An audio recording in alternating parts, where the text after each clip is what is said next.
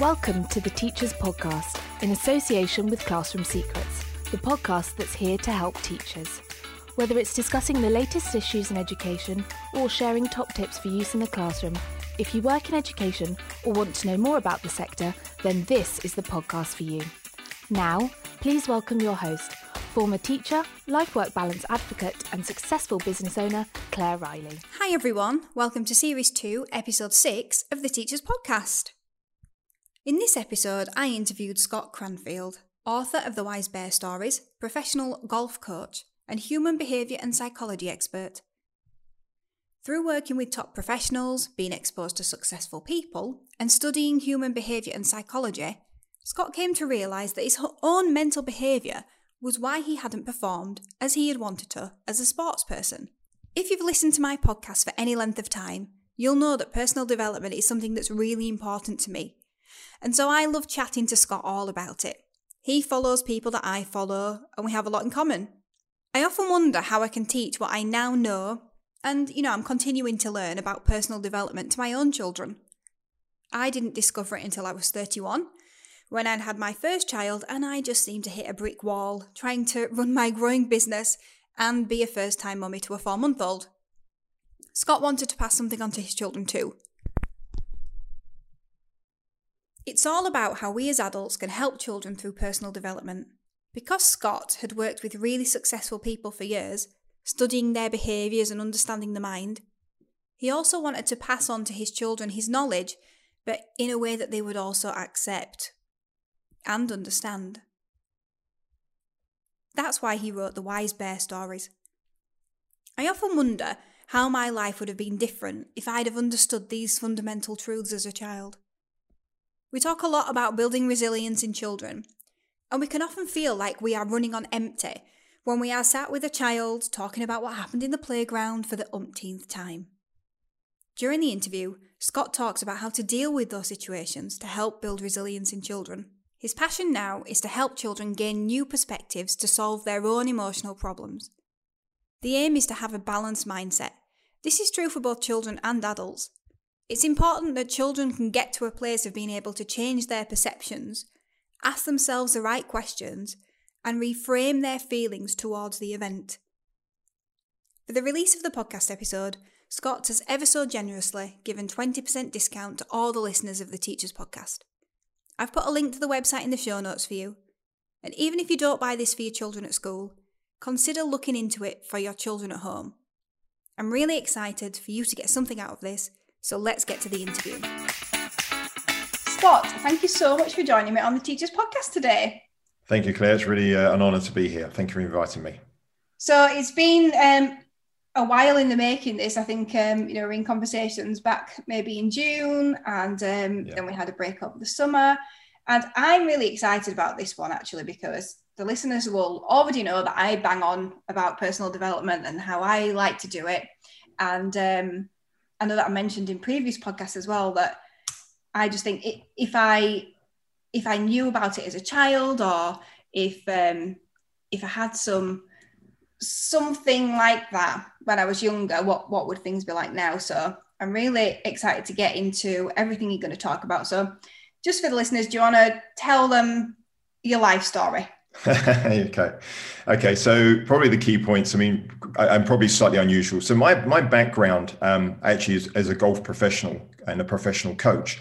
That was my love as a young lad, really from about the age of 12, 13. I was never particularly academic. I was always the sports side of things. And golf really started to take over I didn't start golf till I was 12, but it took over my life fairly quickly.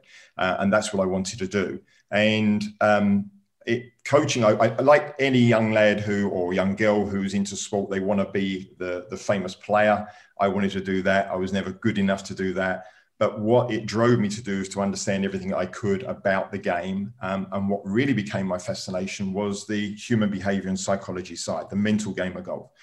And I realized that the reason I didn't perform well was mainly because of that. And so coaching really became my thing. And I still coach golf today. I've been very fortunate that I was awarded what's called a PGA Master Professional status, which is about the highest level you can get to in our governing body.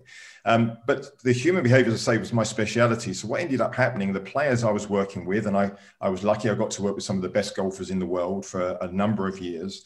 I was fortunate to be a pundit on Sky TV and Setanta TV for many, many years as well. So what happens when you're in that situation is you get very blessed to work with leading people who are not just successful in golf, but in other areas of life. You know, you attract business people and people in different fields who are the leader of their field because they're interested to know how you may be able to help. So not only was I educating myself and learning as much as I could about personal development and human behavior, I was interacting with people who are at the top of their field. And so you get to see what they do and ask them questions, which is really quite interesting as well.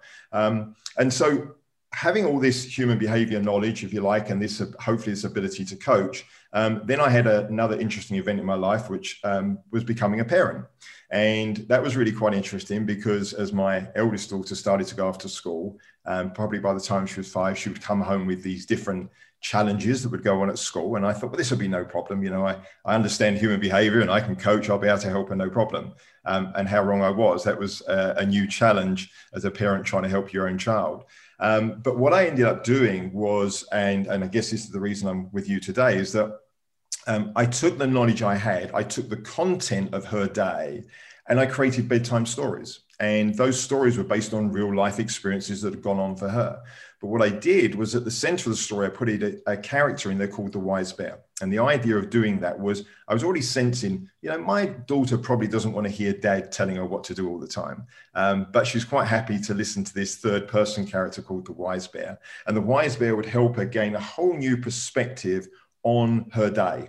And so she was learning almost subliminally, you know, she was taking this information in.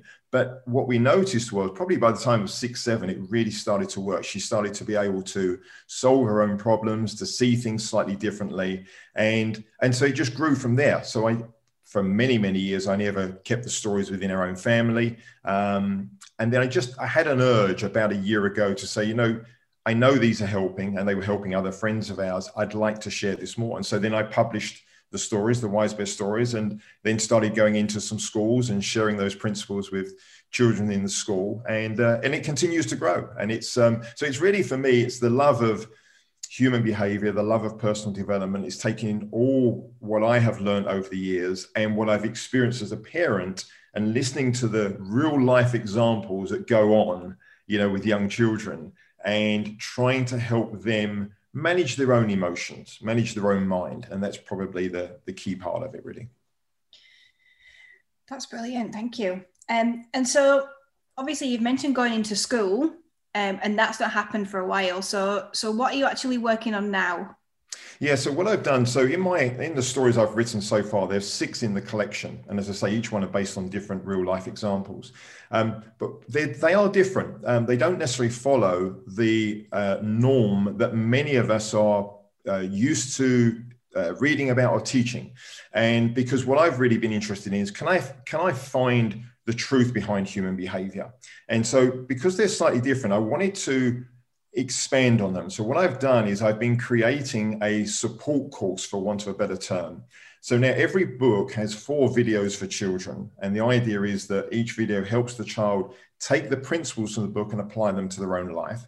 And there's 4 videos for teachers and parents. And the idea for the teachers is it helps them go behind the science behind the book, so they understand a bit more why does this work, and also what can I do to influence the coaching of this. So now we're about to launch in the next couple of weeks. There will be a 50 video support course to go along with those books. Right, brilliant. So what changes have you seen then? So obviously you mentioned that you created these books and you've used them in your own family and wider than that. What changes have you seen? In my family?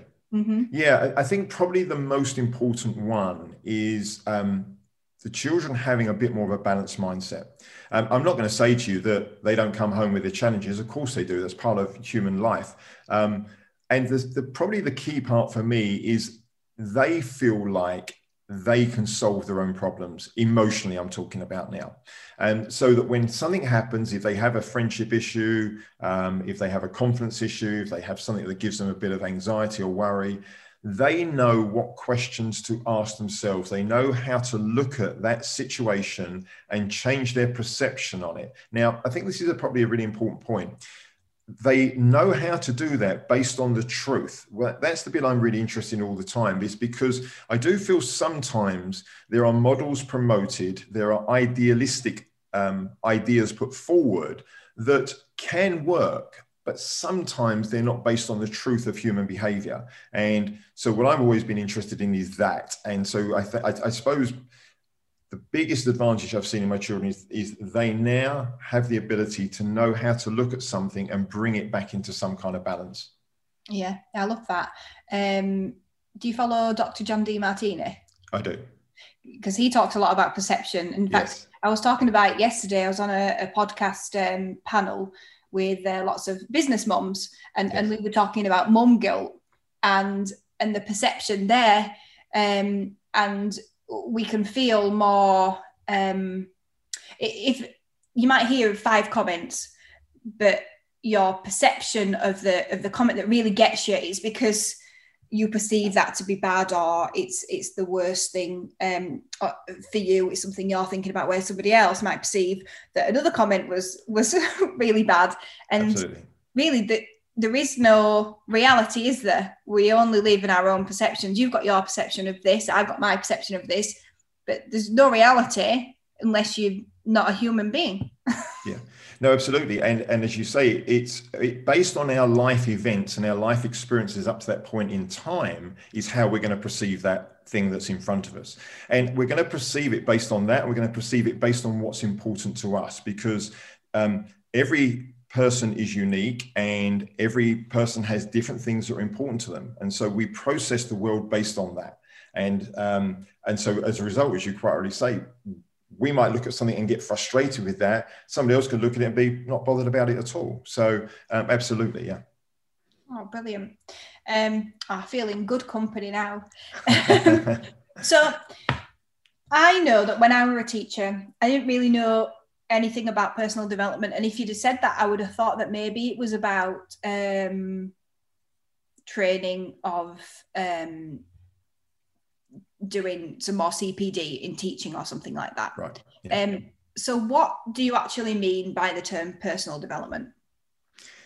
To me, it's taking charge of your own mind, exactly as we just touched upon a moment, taking charge of your perceptions so that and I think if there's an ultimate, to me, it's bringing the mind back into balance, because actually when you understand the truth about human behavior and the truth about how the mind works, it is actually always balanced. And that's a hard one sometimes for people to process, particularly as it's promoted to us that we should be positive and we should be happy and these type of things.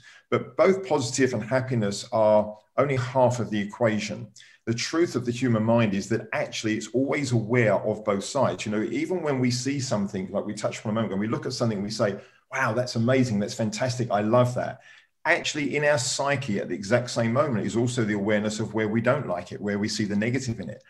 That's the truth of how the mind is working the whole time. But we're not always aware of that. We don't ask the questions to discover that. And so I think probably the ultimate thing for me of personal development is helping ourselves bring our mind back into a balanced state. Because when we are balanced, we have mental wellness. And I often used to say many years ago when I was doing seminars that you used to buy, it doesn't happen so much now because everything's online, but you used to buy, let's say, a television, and it would come with a manual, and the manual would explain to you how to work this television or how to work this DVD player. And it really dawned on me when I thought, well, actually, for these very clever machines, we get these manuals on how to use them, but we don't ever get one for our own mind. Nobody gives us a manual for our mind and say, that's how this thing works. And actually, this thing's way more powerful than any machine you're ever going to buy in your lifetime. This is how it works. So to me, that's personal development. It's like learning enough that I can manage this thing in such a way, not because I believe I can ever achieve this state of bliss or this state of happiness all the time, because you can't. And I often say to people, in fact, this comes from Dr. John Demartini. He poses a question very often. He says to people, if I say to you, are you always happy, never sad? Always positive, never negative? Always kind, never cruel? Always giving, never taking? What would you say? And they'd say, well, no, probably not. And he then says, if I say to you, you're always negative, never positive, always cruel, never kind, always taking, never giving, always sad, never happy, what would you say then? Say, well, no, that's not me either. But if I said to you, sometimes you're positive, sometimes you're negative, sometimes you're happy, sometimes you're sad, sometimes you're giving, sometimes you're taking, sometimes you're positive, negative, what would you say then? And I've seen him do it. Every single person goes with absolute certainty, yes, that's me.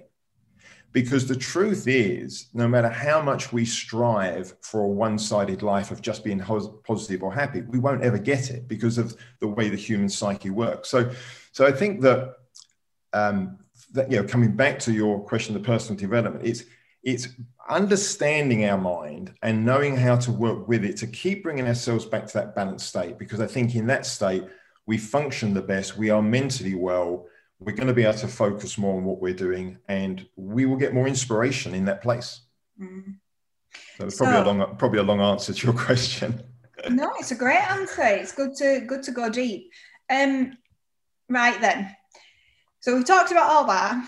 Yeah. How does a teacher or a parent understand and work with the individual uniqueness of a child? That's something that you mentioned in your information that you sent through.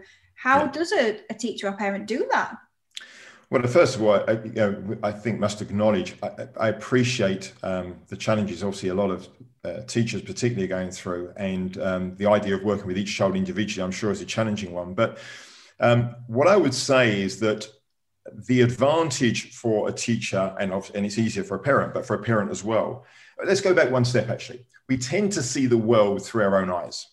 That's how we see it. We touched upon this one. We process it through our own eyes. What's important to us, we without even intending, we almost push on to other people and think it should be important to them. And so we talk to others as if what's important to us is important to them. And it isn't a lot of the time. So the more a teacher can understand what is important to the child, the more they can communicate in that way. So let's try and put that into a practical sense. In fact, I'll take an example of one of the books that I've written, because I think hopefully it answers your question. If you had a child in your class who loved sport, but was really, really struggling academically, was struggling, let's say, with maths. Whilst you know as a teacher, maths is really important, and probably the child's parents know maths is really important, and we part that onto the child. At that point in that child's life, they haven't connected that. But what they do know is that, let's take football for a moment. They do know that football is really important to me. I want to know everything I can about football. I want to be the best footballer I can. I study every team, every player.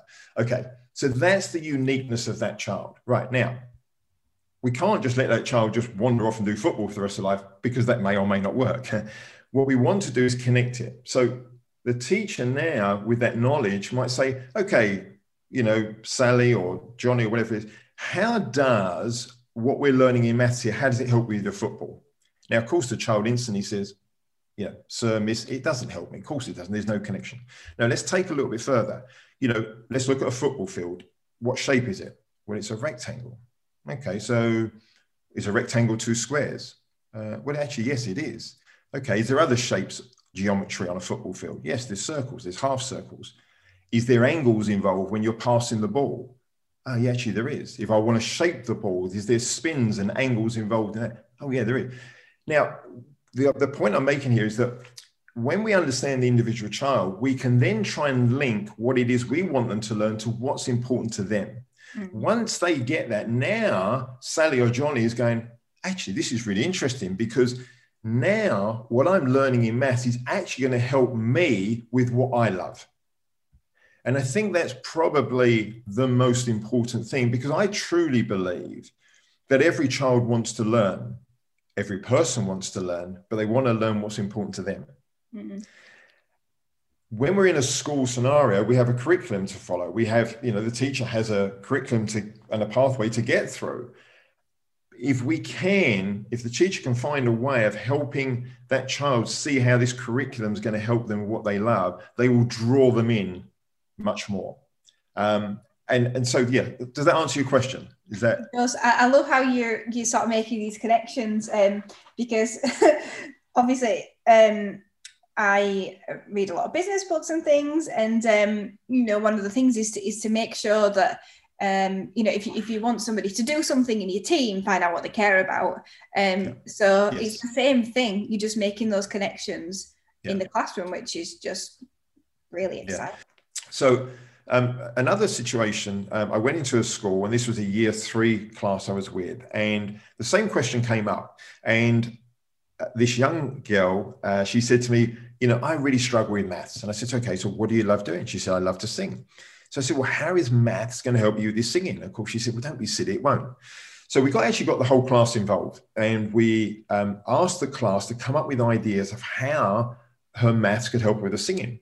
And where we ended up, and it was lovely actually, by the way, that all the children got involved and they come up with ideas that really were, blew me away at times.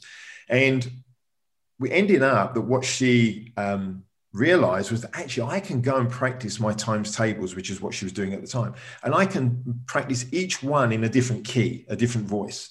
And I can turn them into songs. And you could see her lighting up, because suddenly now she wanted to go off and practice her times table. She wanted to go and do her maths, because she believed this is now a way for me to get better at what I want to do. Yeah. And and so I think the more we can do that, it can really work well. I did it with my own daughter with English comprehension. She's into dancing, and I got to connect how actually, dance is no different to comprehension. You have to show that you understand the piece you're doing. You have to be able to express it in a way that the audience know what it's about. And she linked those two together, and suddenly she was more enthusiastic about doing a comprehension. So it's amazing, lovely ideas. So you've obviously talked about children in school, and you've talked about your own children. How have they been different then? Yeah, no, it's a really good question, actually. I'll start by saying this, that when you understand human behavior, you understand the essence of universal energy, if you like, is to help us grow as individuals. And that means we're going to be given events, people in our life, challenges, different situations that are designed to help us grow. Well, there is nowhere more evident than that in a family dynamic. So generally, you'll find that within your own family dynamic, the behavior traits, the personality traits of those people in your family are the ones that are going to push your buttons and help you grow. Now, if you resist that, then they will stay there and they will keep winding you up and keep frustrating you. If you can see how those character traits and the things that your family do serve you, help you grow, help you expand, help you become more, then actually, again, you change your perception, and it would appear as those things calm down.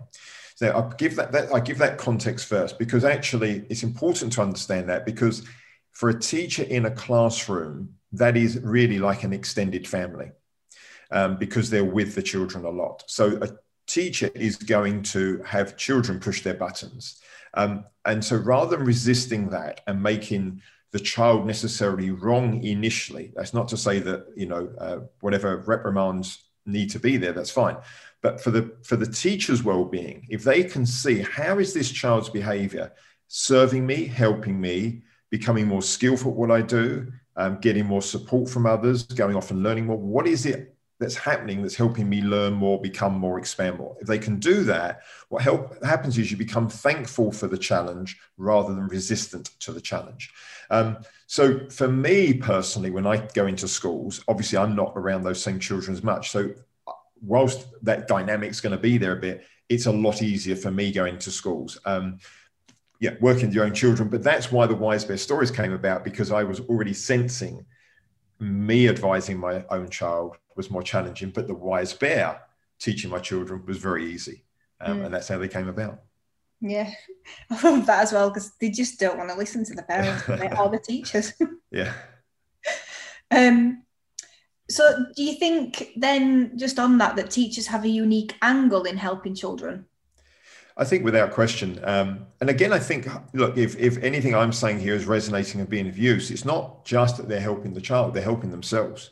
Because, you know, your question about personal development, if a teacher can see how the situation they're in, the experiences they're having within the classroom, actually they can connect that with how it helps them grow as an individual in their teaching world and in other things that are important to that teacher. If they can see that, then actually they're influencing themselves.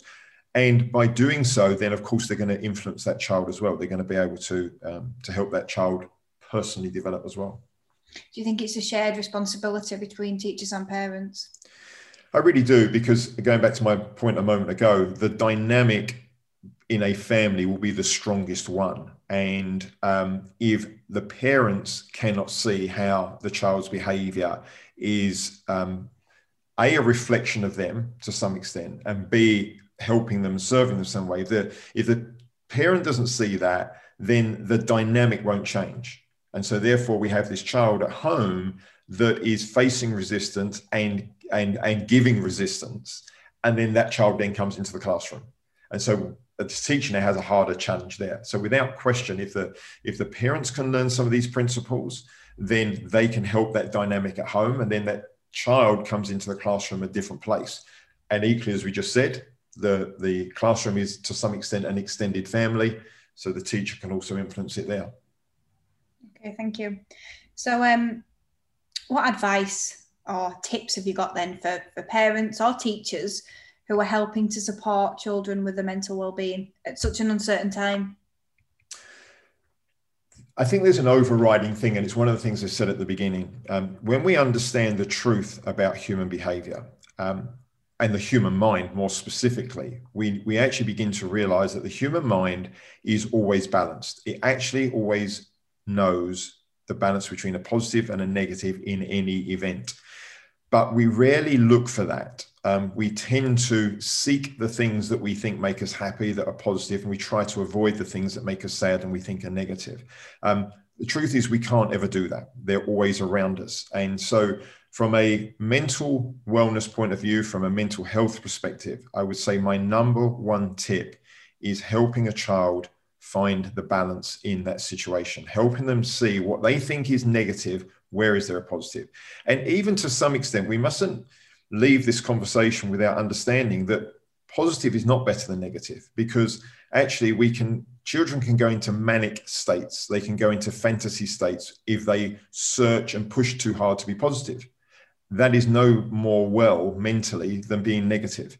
Both serve, both are required, both are absolutely necessary. The place where they will be most fulfilled, the place they will be most inspired, is when they're in the centered place. And so the number one tip without question is, can we help children find the balance in something? So, I mean, a classical one would be friendships, where, you know, a child would fall out with a friend and they would be extremely upset about that. And you'd say to that moment, okay, you know, where was the support? You felt challenged in that moment, or you felt abandoned. Where did somebody come into your life at that same time to support you, to give you comfort, or how did you benefit? Initially, when they're upset, they don't see that. But if they think about it, I've had multiple times with my children where, you know, my youngest daughter particularly, when she really stops and thinks about it, she says, do you know what? I actually went off and played with two other children that I wouldn't normally play with. And we ended up playing a game that I really loved. And I wouldn't do that. But we all get caught living in a world of, I'm going to call it social idealisms, because we want to make, let's say, for example, we're criticizing a child for, you know, abandoning us and going off. We want to make them wrong. And we get caught on that story. And we ignore the truth that actually I went off and played with somebody else and I had a great time. But we want to make that one wrong. And that gets us stuck in that perception. It gets us stuck in that place and we don't grow. Whereas if we say, actually, thank you for abandoning me at that moment, because I went off and met these two other people that I wouldn't have met and I had a great time. You just helped me grow. You just helped me on my journey and become more as an individual.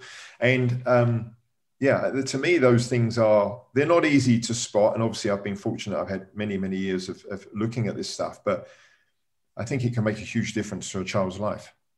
So what you're saying is, it's our job as adults, when a child's in a negative situation, to help them discover the positives in that situation as well, so they can return to that balance rather than just being so negative.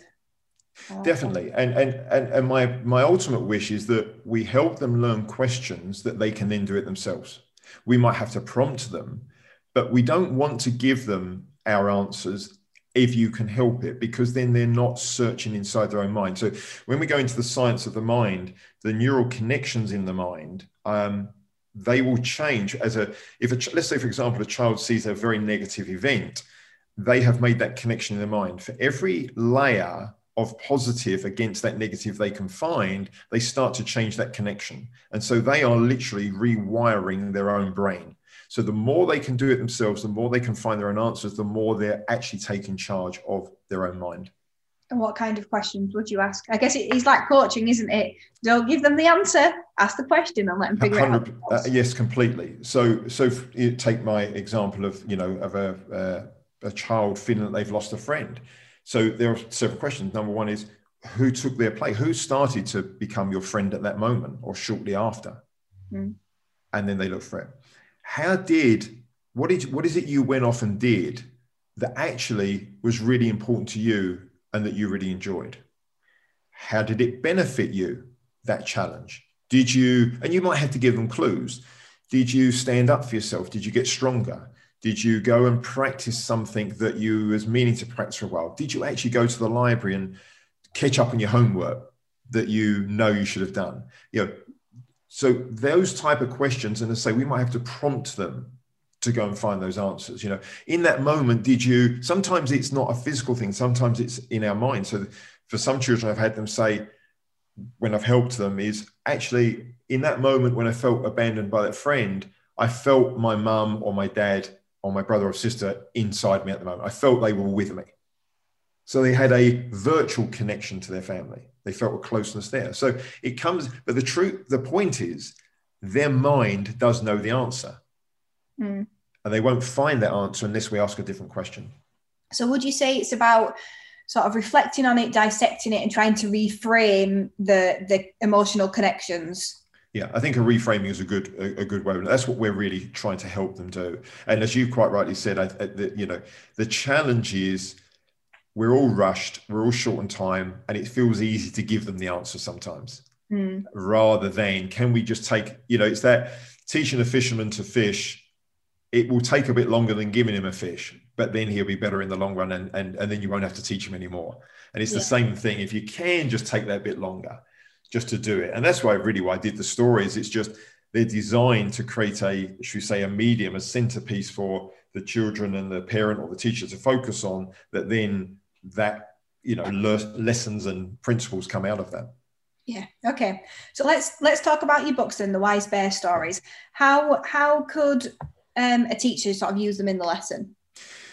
Well, I guess this is what I know teachers have done, and it's probably a reflection of what I've done when I've gone in, is they will read the story with the children and they will use it as a conversation starter, because they are slightly different, the stories. Whilst they're based on true stories, they're not necessarily going to be typical of they're not fantasy stories. They're not princess and princesses and all this sort of stuff.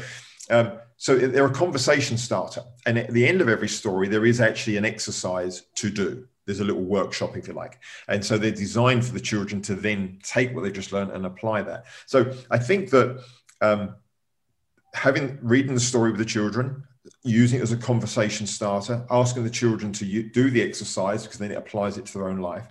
And also in every story, there's an affirmation. And I know one particular head teacher in a small village school, what she does is she has the affirmation up on the blackboard at assembly. And she keeps up there for 1 week, and that becomes the affirmation for the school for the week. And that anchors the children back to the story. So when you have that affirmation, it just reminds the children of what they learned in that story. And then, of course, there's more chance that they will then apply that. Because that's the ultimate, isn't it? I don't want this to be theory. Yes. I want the children to I'm not for 1 minute suggesting they won't have their challenges. What I want is when they have them, is to be able to ask themselves questions to get out of them quickly. Yeah, absolutely. I love affirmations. Can you give me an example of one of the affirmations at the end of one of your books? Yeah. So one of them, which I use with my children a long time, is I get challenge and support from my friends and family, and it helps me to grow. I love that. For teachers listening who have no idea what an affirmation is. Yeah. Okay. So an affirmation, really, I'll give you the backstory of affirmations. I think it's fascinating. As best we know, it started with a French doctor back in the early 1900s when he could not get medical supplies. And what he did was, rather than telling his patients, I can't get you any medicine, he basically gave them, he said, you don't actually, with the condition you have, you don't need medicine. What you need to do is you need to drink a glass of water, but you must say this to yourself every day. Every day, in every way, I'm getting better and better. And what he did very astutely was he documented basically how long people were taking to recover from illnesses before and how long they took afterwards. And what he found was the time to recover did not change. So when he was able to give them medical supplies, to when he couldn't, but asked them to do the affirmation of in every day, in every way, I'm getting better and better, he found they recovered in the same way. And that's really, as best we know, that was kind of how affirmations become modernized. So they are a statement of intent that you want to, resonate with. Now, I will say one thing with them as well. You don't want affirmations that are unrealistic, that can't be achieved. So in other words, there is a famous affirmation, I guess, of, in every day, in every way, I'm getting happier and happier. Well, you're not going to. So don't have that one. It's because the brain will just reject it, because the truth of the brain will go, that's not going to happen. So don't bother with that one. But to say every day, in every way, I'm going to embrace challenge and be fulfilled. Sure, that's true. So yeah, that's what they're really for. Thank you. So the books that you have then, so there's it's a set. How many are in the set? There's 6 in the set. And are they a specific order? No, there is no, not really, because what I say to the parents, let the child look at them and let them take the first one that feels right to them. In fact, my youngest daughter, who's now 12, the video course I was talking to you about, she's actually going, because she's on half term now, so she's going through it again herself. And I've just noticed, she just happens to go to one book and just take whatever one feels right that day. Oh, that's lovely that she gets them out. Oh, you must be really proud of that. It is nice, yeah. So what aspects do they cover then? So there are things like bullying, there are friendship issues, there is criticism, dealing with criticism and what that means. There is what I call fair exchange, which is understanding the principle of not getting something for nothing, primarily. There is learning how to love the things that you don't think you love. Now, this is very much the one I was referring to earlier of, a young boy or girl loves football but doesn't like maths. How do I learn to link those two together? That's really important. And then the final one in this collection is about uniqueness. It's actually appreciating myself for who I am and appreciating others for who they are, not trying to be them, just trying to be me and letting them be them, but appreciating them for who they are. So are those the aspects of personal development that you think are most important for children to develop? I think there is even more than that. They were just the ones that I felt would help people, that will cover a lot of things. You're going to deal with a lot of emotional well-being within that. And you're giving them principles that are life skills of, I'm going to be asked to do things in my life that I don't want to do. I can either not enjoy it, I can find a way of linking it to what I do like. I'm going to be in situations where somebody's going to want something from me and I'm going to want something for them. How do I do this that actually we both win? Yeah. I'm going to get situations where I'm challenged, whether it be at school by a bully or whether I'm going to be challenged in a workplace. How do I turn that around and see the support of that? So it's, yeah. So I'd like to think that within those 6, there's not many events in life that you couldn't cross-reference that with. And I think as adults, I know I've learned that. I don't know whether that's the same for every adult, but we've had to sort of come to that kind of conclusion, haven't we? And I know we mentioned it before, but it all comes back to perception. And our perception really does make a difference, whether we're happy or not. That is it. In a nutshell, you've said that. It's completely that. Our perception becomes our reality. And our reality and whatever we perceive is what we're going to feel. And it's our feelings that we no, that's the change we notice. We're either feeling good or we're feeling sad or whatever it is, and that is only the result of what we are allowing to create the meaning of what we've seen. So if we took it one stage further, it's we perceive something and then we give that a meaning. It's the meaning that actually gives us the feeling. And if we can change the perception, not through anything idealistic, but if we can change it by asking a question to help balance that out, then we will change the meaning behind that event. Yeah. And I find myself doing that a lot, when things happen that I'm not happy about, then I'm a lot quicker to ask myself those kind of questions and perceive it in a positive way rather than a negative way, because otherwise you just start going down the rabbit hole, don't you? Definitely. And left like that, again, for children, that's when they can sometimes go so far that it's hard to pull them back. Yeah.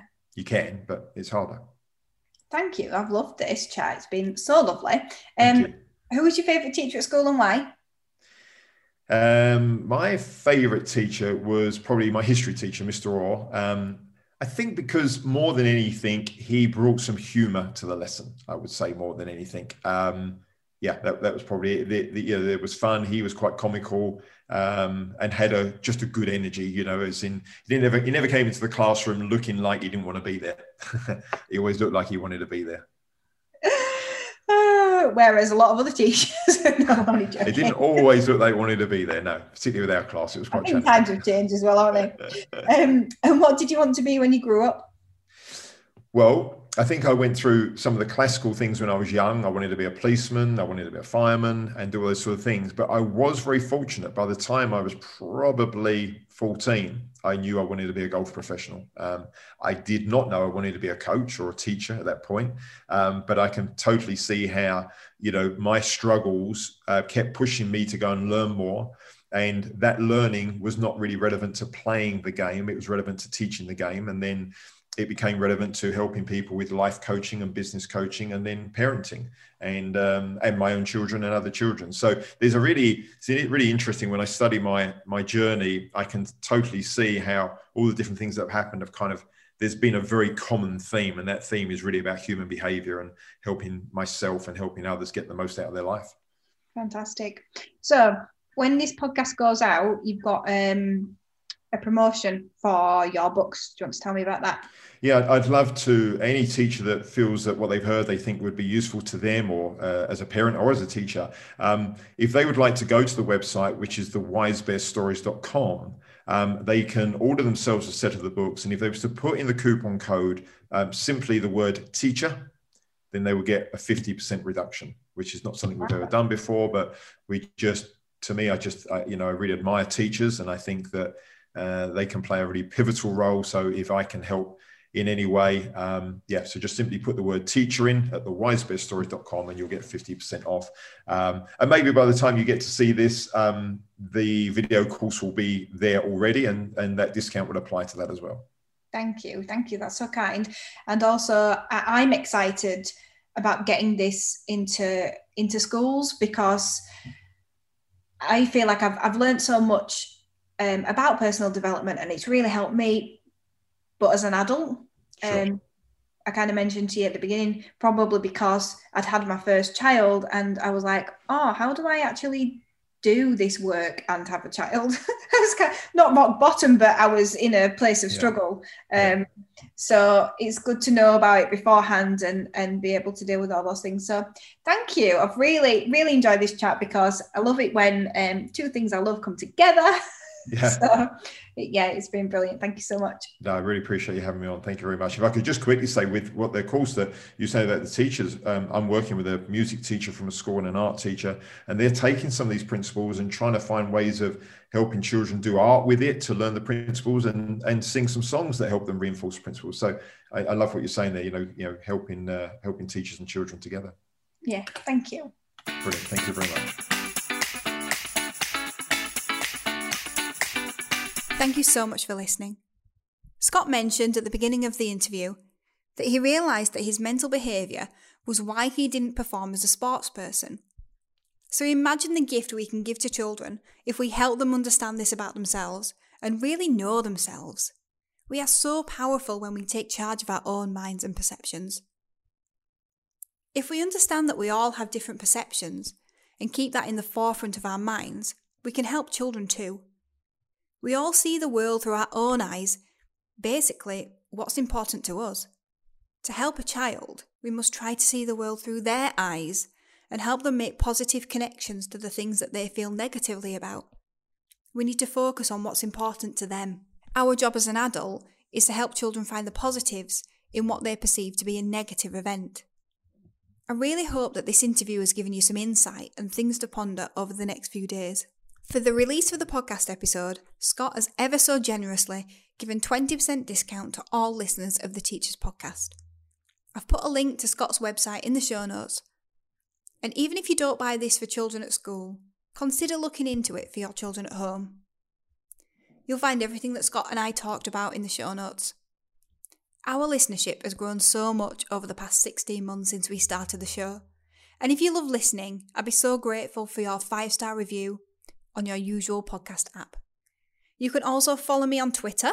It's at Claire_Riley_TP. On Instagram, it's The Teachers Podcast. And on Facebook, it's The Teachers Podcast. Or also on Facebook, join me in the Teachers Podcast community. See you next week. Thank you for listening. The Teachers Podcast is in association with Classroom Secrets, a provider of high quality and affordable teaching resources that children love and teachers trust. To find out more, visit classroomsecrets.co.uk.